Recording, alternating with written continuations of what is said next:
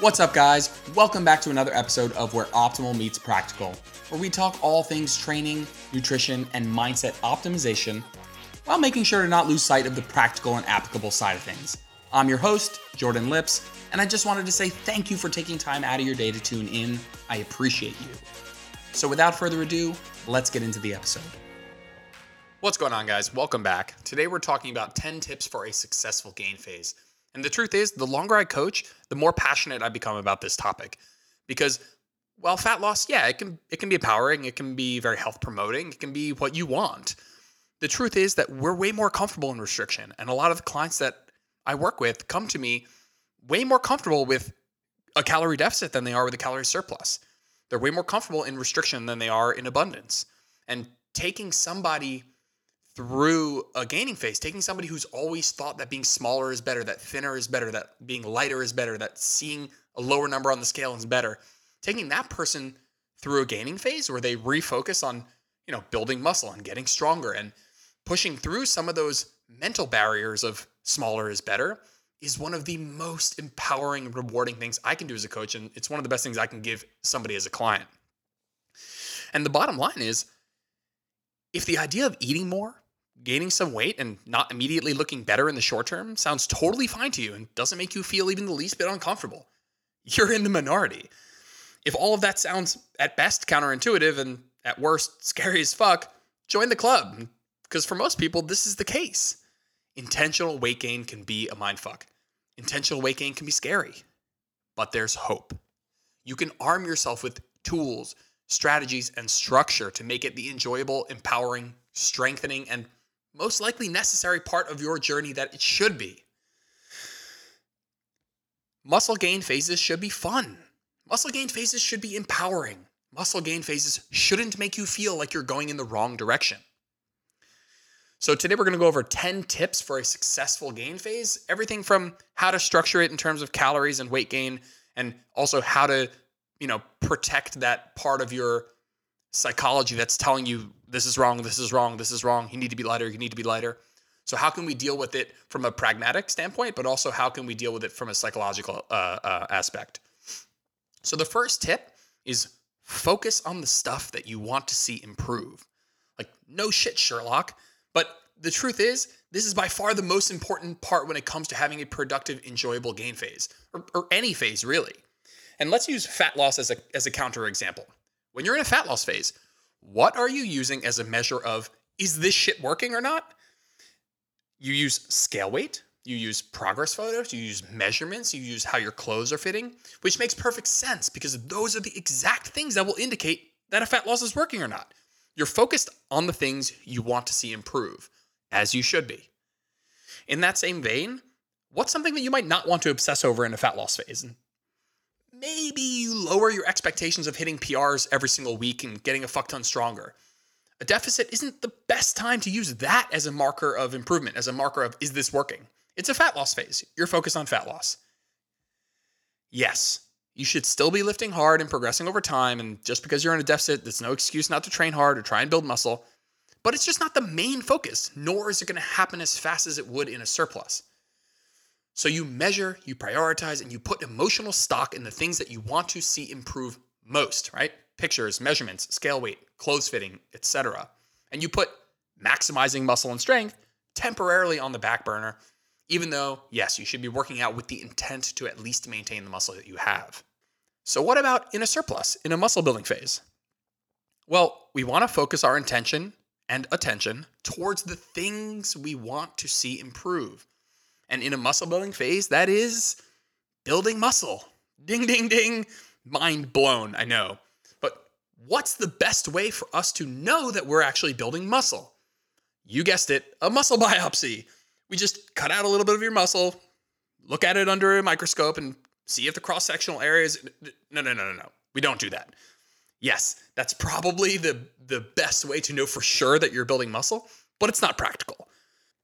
The most practical way we have to measure muscle growth over the long term is actually strength improvements within hypertrophy rep ranges. So if you're getting stronger in the 6 to 20, 6 to 30 rep range, yes, the goal is maximizing muscle growth, not necessarily strength, but getting stronger in those rep ranges is an excellent proxy for muscle growth. If you're getting stronger in the 6 to 20 rep range week to week, month to month, you can be pretty damn sure you're getting more jacked.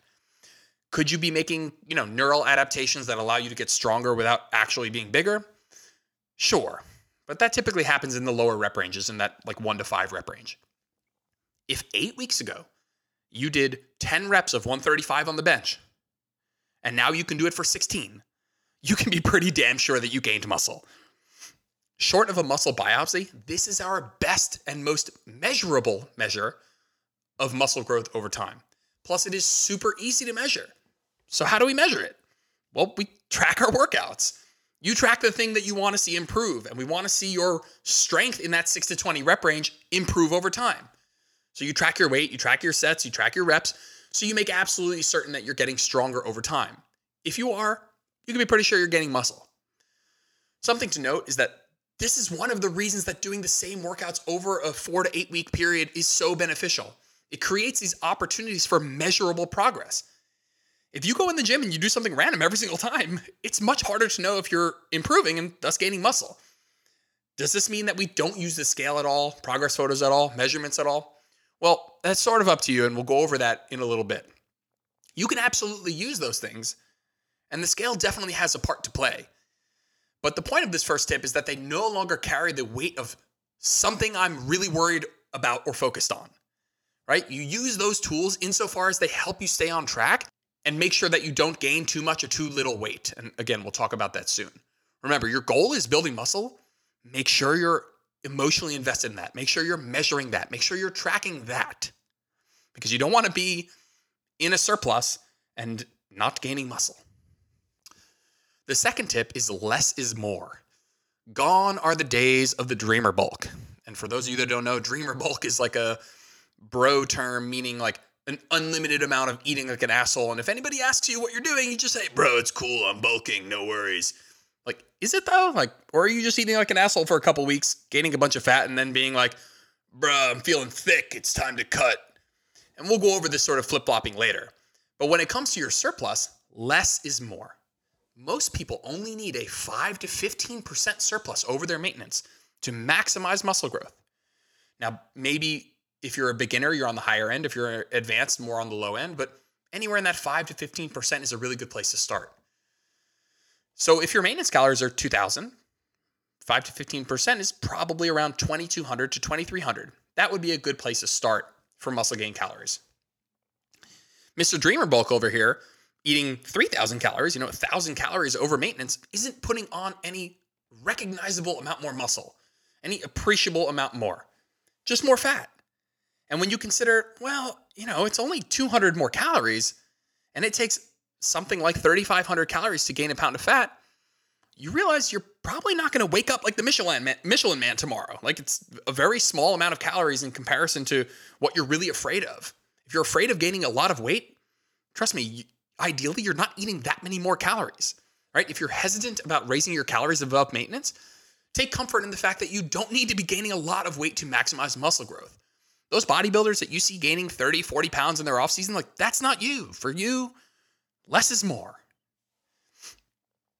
Tip number 3 is set a target rate of gain, right? So the point of setting a target rate of gain is to assess, is that starting point of a deficit, that 5 to 15%, whatever you choose to pick within that, was that the right number? So here's where the scale becomes a useful tool. So let's say you use that 5 to 15% calculation, you decided on your surplus calories. Now, how do you know if what you've chosen is too much or too little?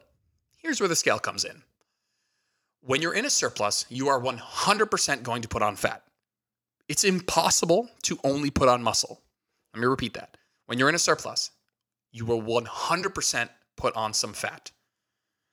But by creating a proper size surplus and monitoring your weight gain over time by using the scale, you can optimize what's called the P ratio, or the ratio of muscle of fat, or muscle to fat, that you gain with each pound. So what percentage of each pound that you gain is muscle versus fat? So how do we do that? How do we optimize this P ratio? How do we gain the most percent muscle per pound gained? Well, we set a target rate of gain at about 1% of your total body weight per month, sometimes up to 2% for beginners who can just build muscle a lot faster. what this comes out to be is like 0.25% of your body weight per week.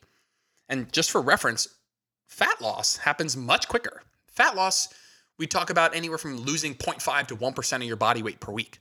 Here we're talking about gaining 0.25% per week. So again, this idea that you're going to wake up, big and bulky and, gain all your weight back overnight, like not if you have some structure, not if you're doing it right. We're talking about 0.25% of your body weight per week. If you weigh 160 pounds, this is like 1.6 pounds per month or 0.4 pounds per week. 0.4 pounds. 0.4. 0.4. It's not much, and it shouldn't be.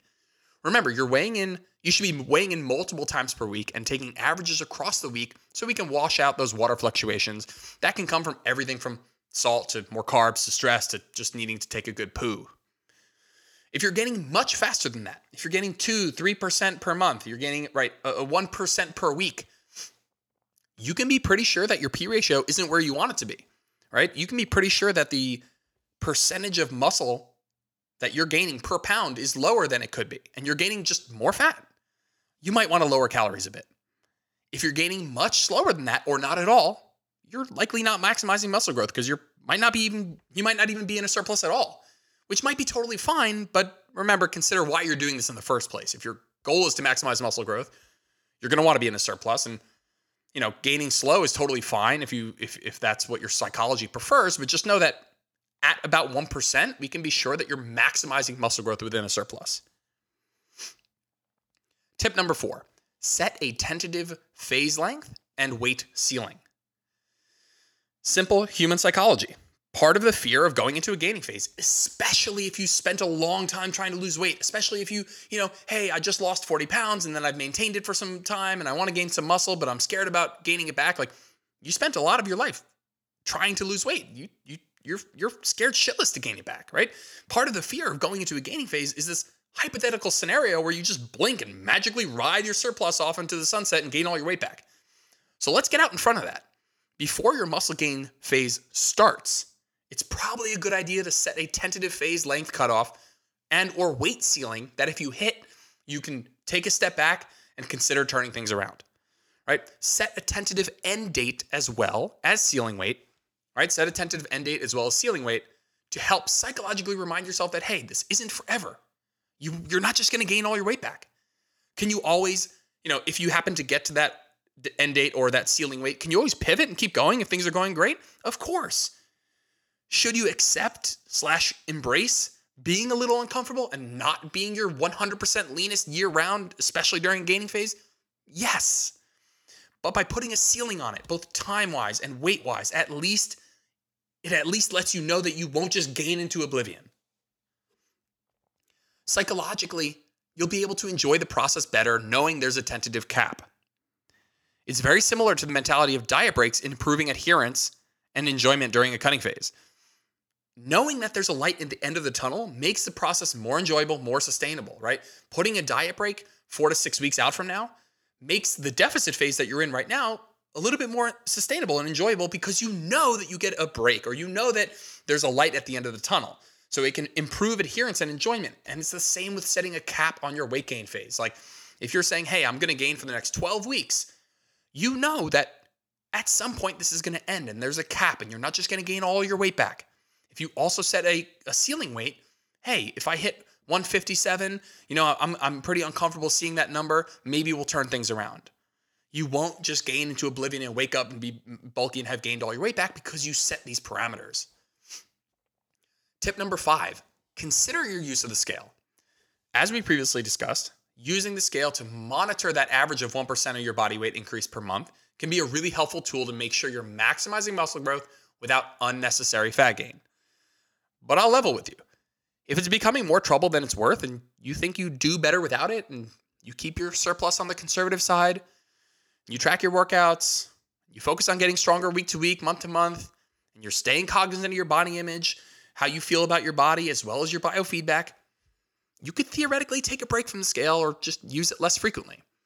The best thing I can say is if you're nervous about the scale, is that you should 100% come to terms with the fact that your weight will go up if you want to build muscle. It seems like this mind-blowing concept, but hey, muscle weighs something. You can't maximize muscle growth and stay the same weight. That's not how it works. Muscle has a weight. And if you want more of it, you're not going to be losing fat at an equivalent rate, right? We talk a little bit about recomp, where you gain some muscle and lose some fat at the same time, but that's not maximizing muscle growth. That's doing recomp. That's staying at maintenance. And while that can be a reasonable strategy for some people at certain times, you're not maximizing muscle growth, not by a long shot. And if you want to, you need to be in a surplus. And if you're doing that, then you're going to gain weight. Set your expectations. Keep your surplus relatively small. Set your weight ceiling, and you'll be better equipped for the inevitable scale increase.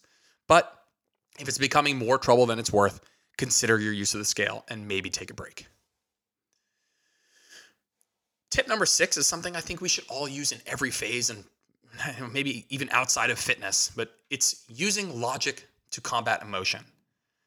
The goal isn't to not have emotions when it comes to this stuff. If you're having emotional responses to the scale going up or clothes fitting different, how you look in the mirror, you're totally normal. That's totally normal. The goal is to not let your emotions dictate your actions. It's not to not have emotions. The goal is to use logic in your self-talk to remind yourself what's really important, why you're really doing this. And when those emotions creep up that tell you, don't get bigger, don't let that scale go up, you use logic and say, hey, maybe the body I want has more muscle than I do right now, and maybe I need to do this phase. Or maybe you remind yourself that psychologically you've been in a place of restriction for so long and you really need to pull the reins back because it's going to benefit you long-term to get out of that mindset. So using logic in your self-talk to combat your emotions to make sure you remind yourself what's really important. Again, some of that logical self-talk might sound like, hey, building muscle takes way longer than losing fat, so I got to pay my dues. I can always cut later. Or, hey, if the body or lifestyle I want has more muscle than I do right now, then this is the best way and I need to embrace it. Or, hey, muscle weighs something. If the scale's going up right now and I'm getting stronger in that 6 to 20 rep range, at least I'm building maximum muscle. Seeing that number go up on the scale, as long as I'm doing other things right, as long as I'm training hard and I'm eating enough protein and I'm gaining at the right rate, I can be pretty damn sure that that weight is, as much muscle, as much percent muscle as it could be. So the last part of what that self-talk might sound like is like, hey, after I've been in restriction for so long, adding more calories and potentially some body fat is actually going to make me metabolically healthier. Maybe regain my energy, my sex drive, my hunger cues, my relationship with food.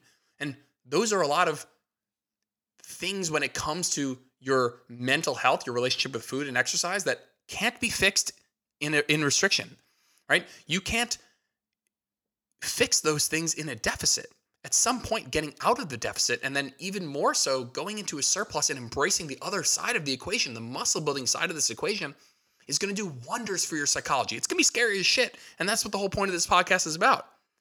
But if you can do it and you can take back the reins, you can take back control over your eating, control over the scale, control over your emotions, you're going to get to a place that's metabolically healthier, better energy, better sex drive, better hunger cues, better lifting, better strength, better physical autonomy, all good things.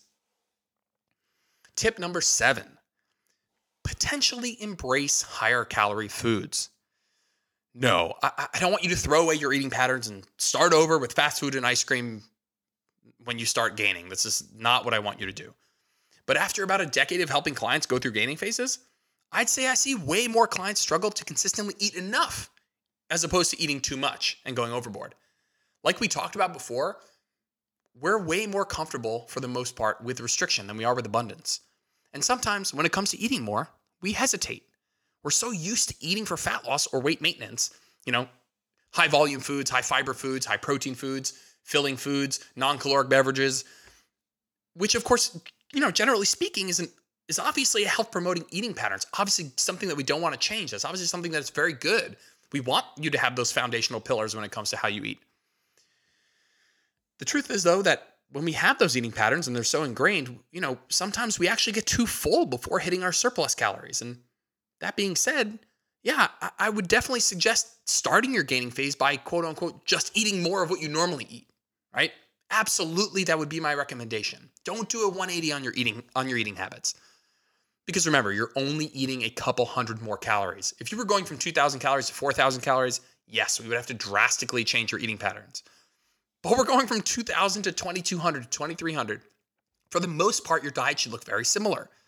However, if you find yourself struggling because you're so fucking full from cups of veggies, chicken, fat-free Greek yogurt. Like, embrace some of the foods maybe you've previously avoided, demonized, or thought, I can't have that. The truth is, you're struggling because you still think you're not allowed to have them. There's only so much chicken and Greek yogurt and vegetables and fruit and high volume and high fiber and high protein foods that you can fit down. And that's a good thing. Like, part of being in a surplus is embracing some of the things that you've probably demonized, right? We're embracing a little bit of weight gain because we know it maximizes muscle growth. We're embracing eating a little bit more because, again, we know that it's going to get us what we want in the long term, which is more muscle, more strength. And the truth is, you've told yourself I can't for so long. And there's been this deep-rooted stigma behind a lot of these foods that maybe you should eat them. And maybe it will have a net benefit on your psychology when you eventually return to maintenance, where you're no longer demonizing the foods and you understand that all foods have a part to play in your diet. Now, not all foods should make up the majority of your diet, but when you're in a deficit, your need for high food volume, your need for higher fiber, your need to play the satiety per calorie game goes way up. And when you're in a surplus, yes, most of your eating should look very similar, but you should probably use it as an opportunity to break out of the I can't have that circle that's really got you psychologically in a bad place for so long. Remember, the 80-20 principle always applies. 80% whole, minimally processed foods. 20%, whatever you want. The truth is, even if you know or agree with what I just said about the 80-20 principle, many of us still feel guilty or we're doing something wrong when we're having that 20%. Stop it. Once you have mostly whole, nutritious foods, enough protein, fiber, and micronutrients, what you do with that 20% will have no negative impact on your health. Studies have showed this. Somebody who eats like a 100% quote unquote clean diet, like only fruits, vegetables, stuff from Mama Earth, and somebody else who eats 80% of that stuff and 20% quote unquote junk food, calorie per calorie, as long as calories and protein are equated, those people are equally healthy. So this might be a time to embrace those foods. And furthermore, it's not just a time to embrace it psychologically. I'm also talking about your physical goals, right? If you do have muscle building goals, if you're not just after this for the psychological benefits, which are huge, but maybe you actually do have ambitious physique goals. You're like, hey, I want to put on another 10 pounds of muscle over the next year and a half. These are the foods that are actually going to help you achieve your goals. Like, these are the foods that now, when you were in a surplus, deficit, we're like, hey, I probably don't want to eat too many of these foods because I really need to play the satiety per calorie game because I really want to lose some fat. But these might be the same foods that allow you to actually be in a surplus. And for that reason, they become a food that you want to have based on the goals that you have. So just for context, some foods that have been helpful for clients in gain phases or those who are struggling to eat enough, a list that I like to send out. And these are just obviously just things to get the brains moving, get your mind wrapped around some of these foods, or maybe peanut butter, right? Peanut butter for me is a food that modulates highly if I'm in a deficit. If I'm in a deficit, peanut butter is not my friend. Maybe it is for you. It's not. I'm not saying you can't have it, but for me, peanut butter goes really far down in a deficit and comes really high up in a surplus. It's a very helpful food. Pasta, bread, PB&J. I mean, PB&J is something I don't have in a deficit. It's something I have almost daily in a surplus. Pretzels, baked French fries, waffles, fattier cuts of protein. Maybe you're using a whole tablespoon of olive oil instead of just the spray, ready rice, stuff like that. And if you're wondering how in the world, if you just listened to everything I just said and you said, how in the world could someone struggle with eating enough? Or you think I'm freaking crazy for recommending anybody eat any of that food? It happens more than you think. And this idea that being in a surplus is inherently not healthy and that if I'm eating waffles, that all of a sudden I'm not healthy, like, that's just not true. Beyond the fact that you probably want to stick in that 80-20 principle, and then that 20% should kind of just be foods that you like that allow you to adhere. Gaining weight might make you healthier. Like, for those of you who have been in a place of restriction, who are, really active in the 140, 160 pound range, and you're eating 1,500 calories, you're eating 10 times your body weight and not losing weight. Trust me, going into a surplus and gaining some muscle, gaining some weight makes you healthier. So, the idea that there's a healthy food and unhealthy food, like, it's all in context. If you're in this crazy place of restriction where you're eating 10 times your body weight and in calories, right? So if you're 140 pounds, it'd be like 1,400 calories and you're not losing weight, something is wrong. And these foods are going to be the foods that help you eat more, which is actually going to make you healthier. If you feel like, if you're wondering how somebody could struggle with eating enough, like, I promise it happens way more than you think. Actually, it happens more often, way more often than me having to tell clients to slow down. I'm sending out, hey, here are foods that can help you get the calories in. Way more in a surplus than, hey, maybe we want to tone it down a little bit. Tip number 8 is commit. Avoid the week-to-week jitters. I don't know if you guys have ever known somebody, but this is like every guy in the 16 to 22 year old range. It's like day 1 of a bulk. They're like, yeah, baby, time to gain. Let's get it. And then like day 9, they're like, ugh, the scale's up. I feel full. You know what? Time to shred down. That person literally will make no progress. You won't be in a surplus long enough to actually see progress. You won't be in a cut long enough to see progress. And you're just going to keep spinning your wheels. So if you're going to do a surplus phase, commit. Commit for at least 6 weeks, up to 16 weeks. Commit to tracking the things you want to improve. Commit to tracking your workouts. Commit to focusing on beating yourself week to week. Progressive overload. Whatever progression model you're using, focus on getting stronger month to month. Commit to being a little uncomfortable at times.